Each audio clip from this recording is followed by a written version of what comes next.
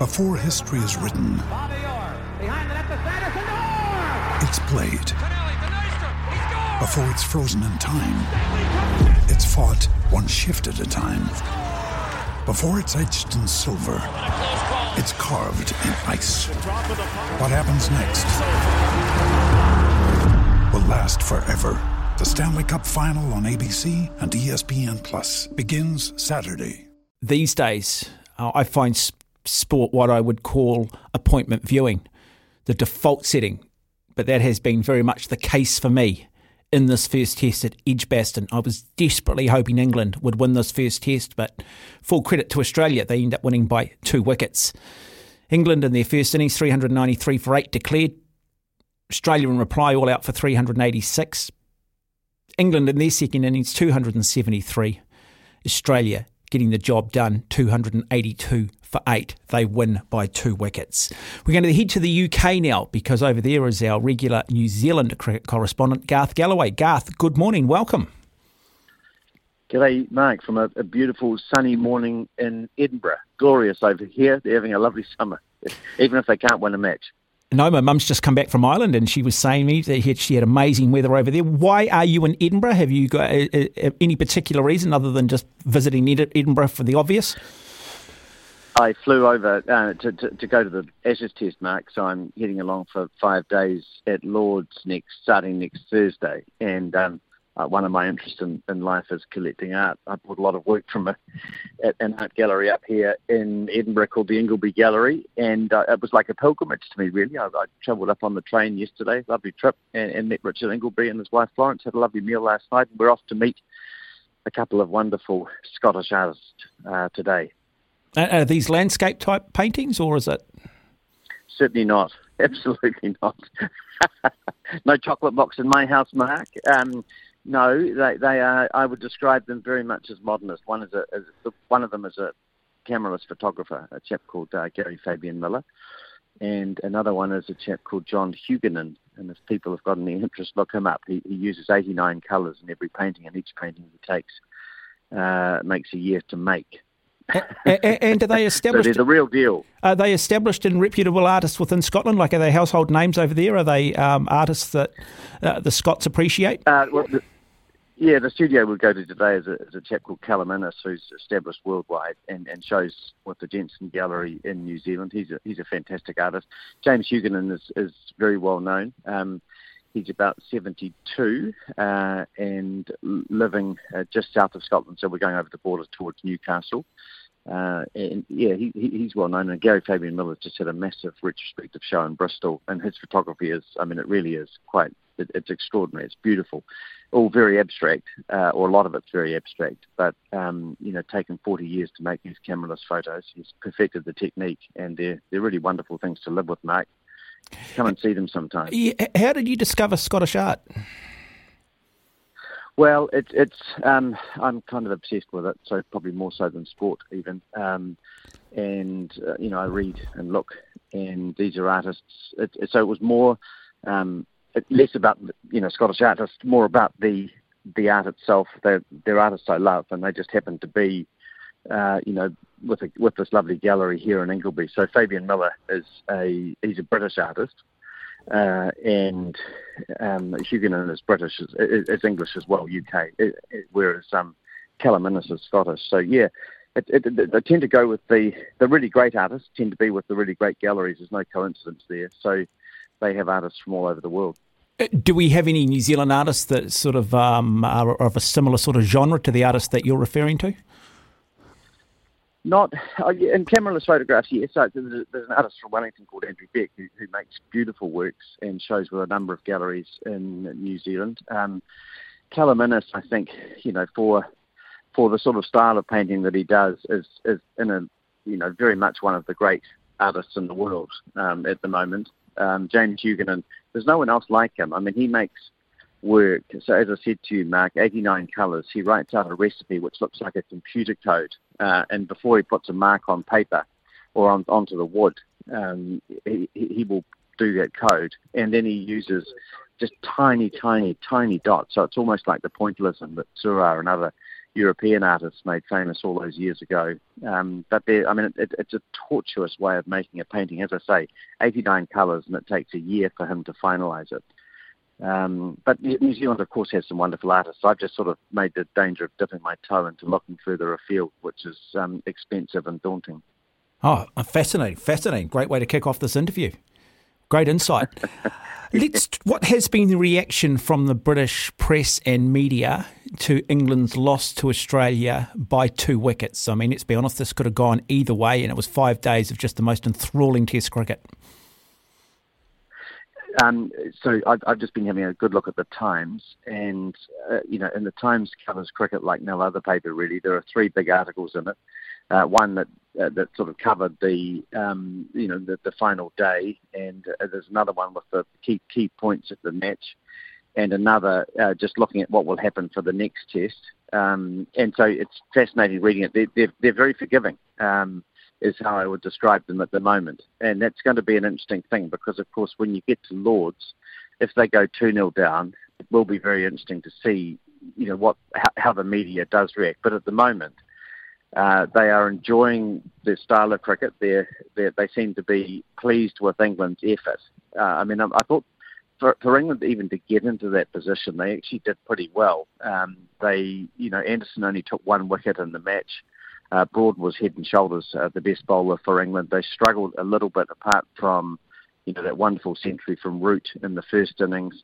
And Bairstow's 78. They just seem to struggle in places. They will always need more runs out of their top 3. They had the issue with Moeen Ali and bowling 33 overs, having come out of a diet of 20-20 cricket and his finger going early in the match. Root substituted well. But I think, they looked a little bit broken towards the end. Stokes was barely a 4th seamer in terms of the number of overs he bowled. He's very special, and he does take those key wickets at times, as we saw in both innings. But I just felt that England were just struggling a little bit to keep ahead in the match. But once they had Australia 8 down in that second innings, I really did think that they would cheat at home. And Stokes dropped that difficult chance off at Lyon early on, and that was the match. Australia fought hard and well, and terrific effort by them at the end. So, can you see England making changes for the second Test? Well, I think Ali will struggle. I can't see how his finger can be right. They've got till Thursday next week. The second Test starts at Lords. It was an interesting insight when the second new ball was taken after they'd brilliantly decided to leave Root on for an extra over, and he picked up a wicket. It was a great piece of captaincy by Stokes, and exactly the right decision, I think. But then when they did take the new ball, they went to Broad, understandably, and Robinson, and not Anderson. Anderson bowled well, but just not up to his normal standard. So I think they've got to get some pace against these Australians. There was a little bit of surprise for some that Wood didn't play in this match. I can understand the thinking behind that, but I think Mark Wood will come in and he will look to hurry up the Australians. Hopefully they'll get a little bit more bounce than this fairly placid pitch. I think England's desire will be to play a spinner. They're running out of options there. The cupboard is very bare indeed, and listeners will recall that Jack Leach was injured and ruled out for this series, and they really are missing Leach. The choice that people are talking about is the Hampshire left-arm finger spinner Liam Dawson. He's only played 3 tests. He's taken 7 wickets, but those tests were in 2016 and 2017 against India and South Africa. And that seems like a long time ago, but I think there's a reasonable chance that he could play. So I would think Anderson possibly out and Wood in and Dawson a straight replacement for Ali. I think they'll keep the batting as it is. A lot of discussion around that first day declaration by England. Some people felt that they probably were 50 runs short. I mean, hindsight's a wonderful thing. I've never been a coward wise after the fact. Were there lessons learnt there, or should they have perhaps just said to the 2 guys in, hey, look, you're just going to slog it if you go out? We'll, declare. But what did you make of it all? Well, I suppose you have to go back and, the fairest way to judge that in a way, I think, is how did you feel about it at the time, as opposed to the hindsight wisdom that you're talking about. I was a little bit surprised about it at the time. Having said that, nothing that England does really surprises me. So I could see the thinking behind it. I feel in a way they were possibly a little bit carried away with the broad Warner thing, this desire to get Warner facing broad. But in the end, it worked on day 2. I don't think you're going to change the way England play. So people can criticise that as much as they like. But I think they will go, sometimes with their hearts and not their head, if that makes sense to you. They will sense an opportunity and they will take a risk to try and win a game. And I think that's an example of that. And I don't think for a moment they'll be beating themselves up about it. It's a remarkable thing, Brendan McCullum, and I know you've got a long relationship with him. Just thinking about this whole thing, here's Brendan McCullum, came into the New Zealand cricket team, and you're aware that I was pretty hard on that era of cricket and the situation in South Africa, and things just turned around and New Zealand became a better cricket team. He became a better player. He endeared himself to the New Zealand public. But he's a young man who was born and grew up in Dunedin, and he's now got a style of cricket named after him. You've got sellouts at Edgbaston. There's never been more interest in Test cricket. And this kid from Dunedin is responsible for most of it. It's just the most fascinating story. And, you look at how much engagement there is in England, how much engagement there is around the world on this series because of a Brendan McCullum and technically another New Zealander in Ben Stokes. I mean, try and put it in context. I mean, you know Brendan well. 2 South Island boys with Stokes, who grew up in Christchurch as well, born there. And, I think that's why I say I don't think England are going to change the way that they play. They are absolutely hell-bent on entertaining people. Now, if they lose the second one at Lord's again, I don't think they're going to change. I think they'll play the same way throughout the match. And that is a license that McCullum has given to England, and I think in a way it's now the only way that they know how to play. He always talked about, when during the trials and tribulations of his series, his time, and I remember talking to him for about 45 minutes after he'd scored 100 against the West Indies in Dunedin, and I think 2013-14, and he was broken really, and he said, this is, I should be, I've just scored 100 for my country, and I feel, that I just don't want to keep playing the game. And, we talked for about 45 minutes about that and talked about finding the love of the game and how you get that back. And of course, they then went to South Africa, which you've referenced, and bowled out the 45. And he talks in his book, which I think is, it's a wonderful book written by Greg McGee, and he talked about being that, how could he get that love of the game back? And I think if you picture this image, it's helpful. He wanted to be the boy from South Dunedin, who grew up in a pretty working class family, who would wake up on a Saturday morning knowing that cricket was on, and the first thing he would do would be to pull the curtains and hope for sunshine. And that's, he wanted to be, once things started going awry in terms of his Test career, how people perceived him, the sort of hatred around the Taylor thing, all the nonsense that carried on then, and the idiotic, comments that unthinking and uneducated comments that were made about his supposed involvement in that. It was a load of crap. But he wanted to be that boy who woke up and was dreaming of playing cricket, and that's all that matters. He wanted sunshine. And I do think that is the sort of imagery that I think about when I think of Brendan and how he lives his life. He won't be, I'm sure he'll be frustrated as a coach that England weren't able to put the nail into that coffin. But I also think that he'll stay true to the way that England are playing the game. Yeah, well, he's one of the, we've exported a lot of great things around the world, and I guess Brendan McCullum's one of the best in more recent times if you ask a lot of England supporters, sports followers, because you can sit there and criticise the declaration and, hey, we ended up losing the Test, but boy, English cricket was in a pretty woeful state before he did take over. So it's not like he's come in and changed the winning formula, is it? Well, they'd won 1 from 17 before he took over, and there was one of the players was talking on the TV yesterday.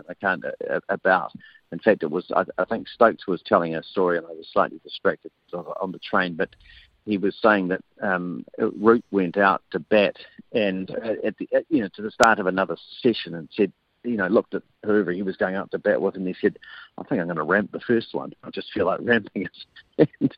and they often talk about, when they talk about Root, who used to be just fastidious in terms of his preparation and tortured really, just hell-bent on getting his head in the right position, spending 2 hours batting and just, cursing at himself when things went wrong.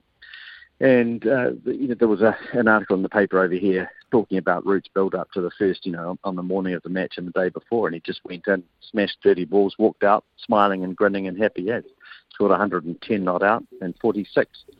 So, there is an absolute transformation. I do think that they will frustrate at times, and there will be, if they continue, to lose tests, then there will be this sort of minute picking over of the detail and the things like the declaration and so on. But hopefully, I'm really hoping for Brendan's sake and for the Test series that England will turn it around at Lord's. They've got their work cut out for them, though. Australia 1-0 ahead, it won't be easy. Because he hasn't yet felt the full brunt of the tabloids and the British press when they decide to go after somebody, or they decide enough is enough and they decide that they need to get nasty. No, and I mean, it's interesting because, the other thing is that I thought Bairstow looked very ordinary wicket-keeping in this test. Interestingly, Peter Carey, the Australian keeper, put on a masterclass to Lyon. I thought Carey really has come on as a quality test match keeper and batsman, and listeners should watch for him. I think he's a really fine player, and he's got a good temperament. And in contrast, Bairstow missed a stumping, dropped a couple of catches, and technically he just looked. He looked second class compared to Carey. Obviously, he's going to have to do a lot of work. If England are going to play a spinner and there's going to be a bit of turn, he's got to do a lot of work. But again, while those incidents are mentioned as part of the overall review, no one is calling for heads or baying for blood. They admire this team immensely. As I say, if they go 2-0 down or we'll see how the press behave then. But at the moment, all is calm. You're going to behave yourself at Lord's, aren't you, Garth? I don't want a television. Have you got? You're not a member yet. You don't have one of the ties, do you? No. No. Not for me. No, absolutely not. Never aspired to be one of those. you know it. You know a few people. It's probably why I've never aspired to be one. But hey, I just quickly. Yeah, go on. Sorry. Clubs aren't for me. No. Hey, I just wanted to touch quickly on Nathan Lyon because, it's always been Shane Warne, hasn't it? Arguably one of the greats, arguably the greatest that's ever played the game. But, you look at Nathan Lyon, 121 matches. He's on 495 wickets, average of 30.99 in an era where, the wickets are a lot more benign these days. He's just sort of snuck underneath the radar. And he might not really ever get his place in history because he's always going to be in the shadow of Shane Warne. Yes, he will always, though, be Australia's greatest finger spinner, or at the time that he retires, he will be. Who knows what will happen in the future? Australia have not produced a finger spinner who is even close to his standard. He really is quite extraordinary. And thinking about the off spinners off the top of my head who have been top, I mean, obviously Muralitharan, whose action allowed him, and I've never been critical of his action. I've always thought it was past and he was legitimate. But he was able to do extraordinary things. There was a West Indian spinner who was Lance Gibbs, an off spinner who took 300 wickets at the time when 300 was sort of the milestone that the target. And Lyon rightly sits really underneath Muralitharan in my view, and then above players like Gibbs and other finger spinners. Glenn Turner wrote a book years ago called My Way. Which was, I think, his first cricket book, about 12, 15 years into being a professional player. And he analysed the game and he talked about technically how in those days, how a right-arm off-spinner should, in theory, never really be able to get a right-handed batsman out. Now, obviously, the game's changed an awful lot since then in terms of being the first person to say it. But his theory was a good one. And it kind of makes sense when you look at it, because it was very well considered, as it would be from Glenn. It always fascinated me how then you look at players like Lyon, who have just, and Muralidharan, who have had to change what they do in order to break down that basic advantage that a right-handed batsman has playing against an off-spinner. And they've just done it extraordinarily well. I mean, Lyon, he's able to vary his turn. He doesn't have that sort of the deucer and those sorts of deliveries, but he does vary his turn. And I think one of the big things about him is he's able to extract considerable bounce, and that's been to his advantage. But, you know, he can only have got to the position that he's got to by working incredibly hard. You know, he really has been. Actually, the other finger spinner I remember who I used to love watching was a left-armer guy, Derek Underwood, in the 70s, 60s and 70s for England. Medium pace almost. Jeremy Coney type pace. Possibly faster. The praying mantis. Used to love Jeremy. Look, Garth, hey, just someone's texting. Just one more time, the name of the Scottish artist who uses the 89 colours. Oh, James Hugonin, Hugonin, English artist, based at the Ingleby Gallery in Scotland. They don't photograph well because the colours are so small. But go and have a look at the Ingleby Gallery website, and if you look for James Hugonin, and also have a look at Gary Fabian Miller, those beautiful, huge photographs made without a camera. Extraordinary. And the other thing about Fabian Miller, and I'm taking a luxury talking to you about this, is that he's about 65. He's done that for 40 years, and the chemicals now are so poisonous that you can't find them anymore. So he's unable to make works in the same way that he has for the last 40 years. And regrettably, he's also developed a cancer, which is likely to be from all of those dreadful chemicals. Yeah, I've just had a quick Google of Hugonin, and there's sort of a modern day version of a Jackson Pollock feel about it. Well, he would, you know, Surah, I think, is probably the influence. So that pointillism, you know, those little dots of tiny dots. The other thing about him, though, whereas Surah was making an image that was discernible, Hugonin, if he sees something starting to develop, so bear in mind I told you that he writes down basically a book in the form of his formula and how he's going to put each colour on each dot. And if he sees, as he's starting to make the painting, an image appear like a cat's head or a dog's face or something, he will start again. He doesn't want any of that. So people come to our house and look at the Hugonin that I bought and say, I can see flowers. And then I get them to look away and say, right, where are they? And they've gone. Yeah, it's interesting. I'm just trying to describe this to people. It's a bit like when you sort of sit down at the eye specialist and they show you those coloured cards, and you've got to see if you can see the 6 or the 7 in the middle of them. And there's a little bit of a feel like that. But as you say, the dots and the colours are so much smaller. Look, I'm just having a look now, and I've got to say the first thing I thought was some of the bigger art, you know, automatically reminded me of Jackson Pollock. But mind you, my history of art and knowledge of art so limited. That's probably the only reference point I've got, to be fair. I'll say nothing. It's about as good as my singing, mate. Yeah. Well, what fun to talk to you about art from Edinburgh. I hope you're Look, I'm fascinated by it. 24 minutes after 8. Garth, look, enjoy your day in Edinburgh. Lovely to have you on the program, my good man. I'm very envious that you're going to be sitting there in Lords next week watching that second test. Well, we might be able to talk to you about it. We'll see how we go, but hopefully England will be up for the fight. Fantastic. Garth Gallaway there talking cricket.